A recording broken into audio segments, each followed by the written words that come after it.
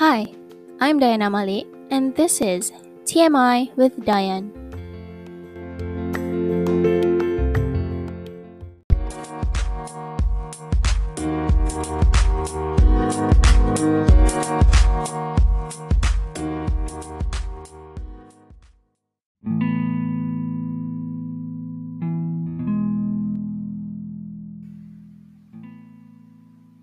Our topic for this week is pandemic and anxiety.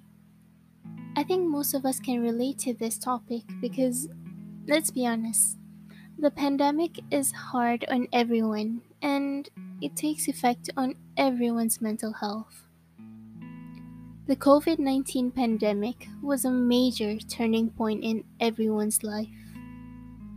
The entire idea of adapting to a new lifestyle and new norms can be quite scary, especially when we are forced to adapt in an abrupt manner, like we did back in 2020.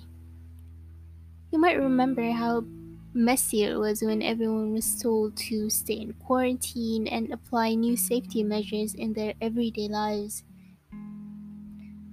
It was hard when we're not able to live our lives as we usually do. No more meeting friends, no more physical class or work. It just feels lonely.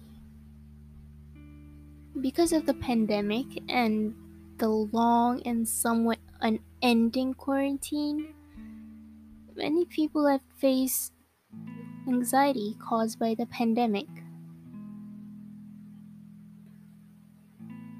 Have you ever felt anxious to the fact that you find yourself being sleepless, having difficulty focusing on something, becoming forgetful, or have an increased chance of being irritated or angered ever since the pandemic hit us? Chances are you're also having a case of anxiety caused by the pandemic.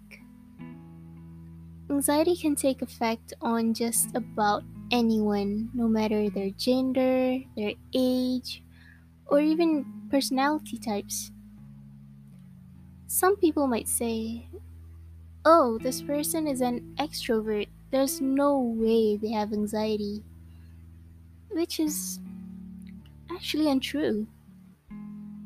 These anxieties can be caused by so many different factors, such as fear that you or your family might get COVID, the lack of human interaction, stress from work, and also loneliness.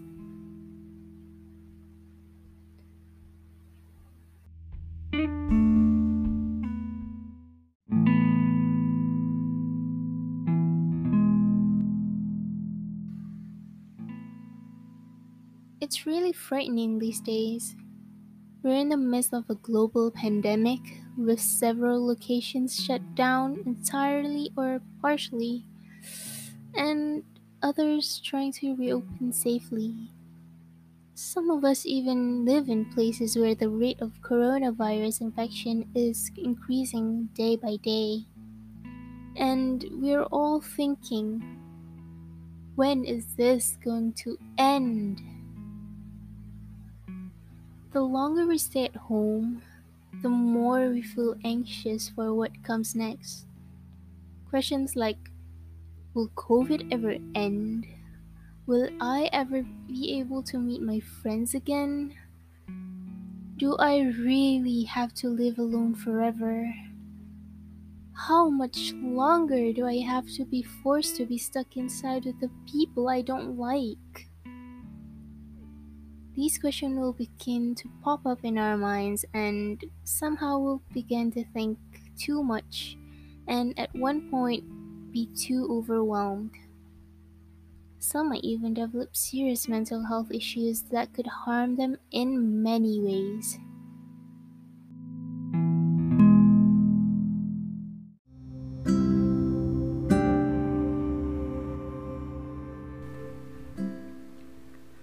Therefore, we need to find ways to cope with the stress that causes our anxieties. One of them is to make sure that we don't check the news too obsessively.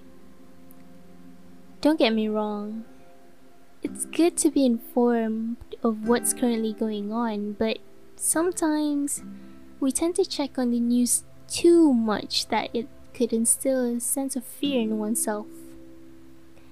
It's always better to stop checking and step away from the media from time to time so that you could avoid being too overwhelmed. Another way that we could manage our stress and anxiety during these trying times is by keeping ourselves busy. Quarantine can get boring at times. Therefore, it's good that we try new hobbies and new things. There's a plethora of things that we could do to keep ourselves busy. Try learning an instrument, or maybe finally trying to reach that weight goal that you wished for, or even trying to follow a Bob Ross painting tutorial. Keeping yourselves busy could help you forget the things that worries you, and at the end of the day, it could also make you feel satisfied with yourself. Another way that you could keep yourselves connected is by meeting people on Zoom. The inability to meet people is saddening, but that doesn't mean you have to be alone always. Keeping yourself connected with people online by chatting in messenger apps or talking over the phone might not be the same as meeting them face to face, but it's better than nothing. Maintaining contact with friends and family could be a top priority for you. If you're prone to withdrawing when you're stressed or nervous, consider setting up a daily phone talk or Zoom dates with people that you feel comfortable with to combat this. In conclusion, the pandemic can cause really serious stress and anxieties to someone.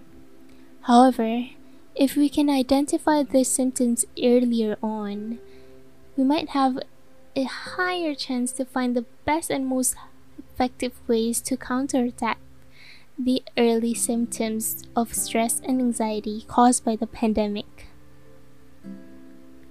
I sincerely hope that one day we'll be able to get through this together and we'll all stay safe no matter what happens.